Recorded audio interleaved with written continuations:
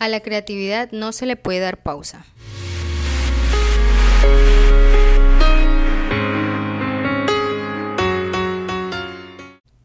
En este episodio quiero resaltar 3 puntos de partida para apreciar el valor que tenemos como seres humanos. Primero, reconocer nuestras debilidades.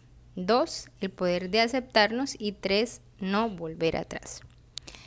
Cuando empecé a entrar en la adolescencia, dejé a un lado algunas cosas que quería hacer o ser cuando grande. No recuerdo que mis amigos me hicieran bullying en el colegio, o no que yo sepa, pero no entendía por qué al pasar de los años me volvía más insegura.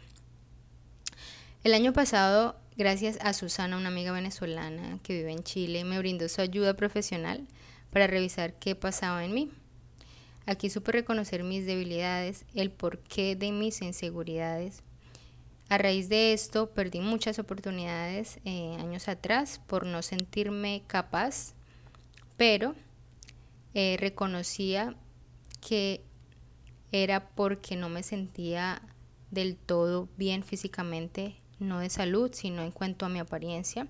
También sufría de acné y eso también causaba que me sintiera más insegura por no andar pendiente más como de mi apariencia física, de lo que realmente yo valía como persona y como mujer en ese entonces. Mi autoestima empezó a bajar, no me sentía bien y por lo tanto rechacé muchas oportunidades. Mis sueños que tenía sentía que ya no venían conmigo porque no era la niña segura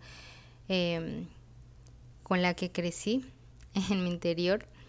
Y aquí supe reconocer mis debilidades, el porqué de mis inseguridades, y les quiero comentar que a veces creemos que siendo adultos tenemos la vida resuelta en cuanto a estos temas de reconocernos, de mirar hacia adentro y de no tener cadenas que llevamos cargando por mucho tiempo, pero en realidad sí tenemos. Y en esto quiero resaltar que es necesario buscar ayuda, porque para eso están esos profesionales indicados para cada área de nuestra vida. Y a Susana yo siempre le voy a estar agradecida, porque cuando me hizo las preguntas correctas entendí ese aha moment, cuando dices, ahora ya sé por qué me sentí así, ahora ya sé por qué perdí oportunidades, por no aceptarme y convertirme en mi mejor versión cada día. Ese momento es imborrable, pero no deja de transformarte a diario, porque cuando te aceptas, no te quedas como eres, sino que buscas la manera de estar y ser mejor de ahora en adelante. Yo soy muy partidaria de que antes decía, yo me acepto como soy y el que me quiere así. Esto lo digo en cuanto a físico, en cuanto a mi apariencia física.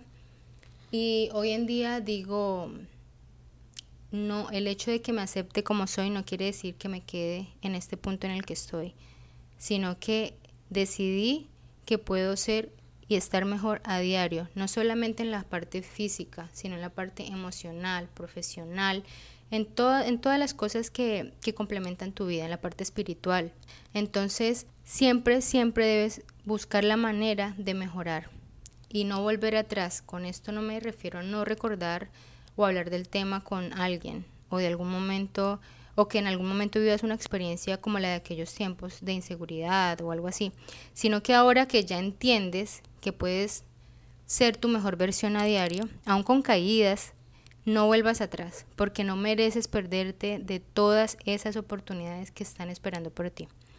Como la frase con la que empiezo este episodio, tuve a mi creatividad mucho tiempo en pausa por no haber reconocido mi valor y defenderlo hasta convertirme en lo que tanto he querido. Pero si me estás escuchando y estás pasando por momentos de inseguridad, miedo, sientes que no tienes valor para ofrecer al mundo, busca ayuda. No tenemos que estar locos del todo para hablar con un psicólogo o especialista. Es necesario hacernos las preguntas adecuadas y ellos son una gran ayuda para que sigas adelante mejor y repotenciado.